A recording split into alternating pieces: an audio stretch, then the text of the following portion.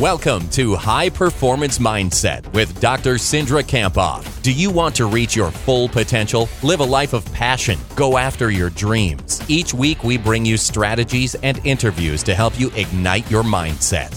Let's bring on Cindra.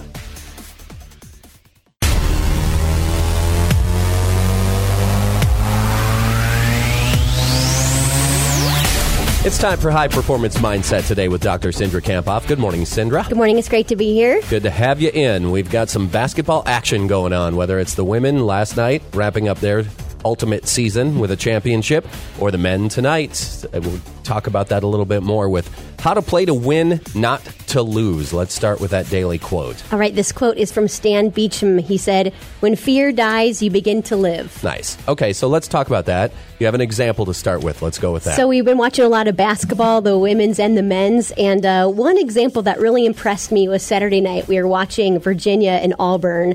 And one guy really impressed me, and that's Virginia's Kyle Guy.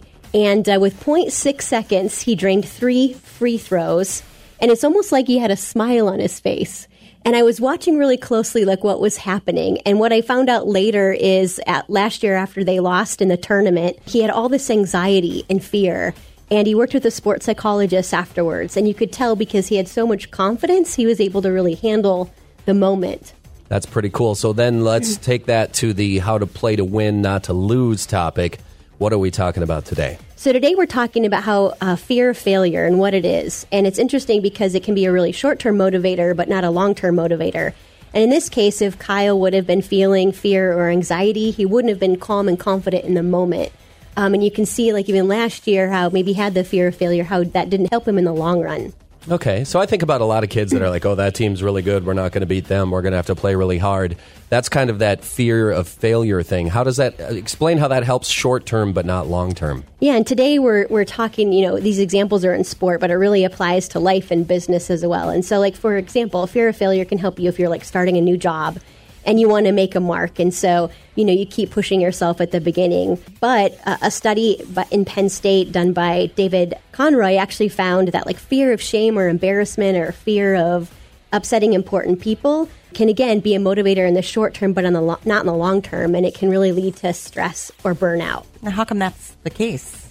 Because when we're experiencing fear, we evaluate things as a threat, and our body just wants to survive, leading to anxiety in the long run. And that's when we're playing not to lose instead of really playing to win. So what do you think the take-home point would be? If you fear or you're focused on the fear, I think the key is that we're going to focus on whatever we need to do to avoid the loss. We're going to play it safe in life and in business.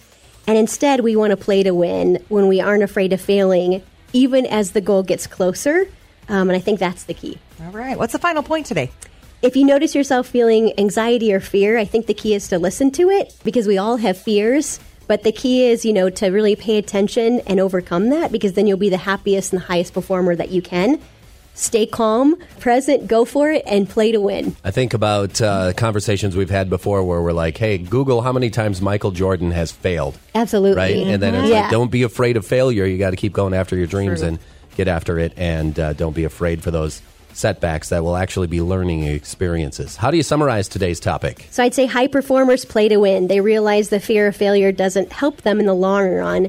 And instead, they listen to what they're fearing. Stay calm, present, and go for it. And what's our power phrase for this week? I play to win. I stay calm, present, and go for it. Nice. All right, get up, go for it on a Monday. Dr. Cindra Kamphoff with us today. High Performance Mindset on the Country Club. Thank you so much. Thanks for having me. Yeah, good to have you in. We'll see you next Monday right here on Minnesota 93.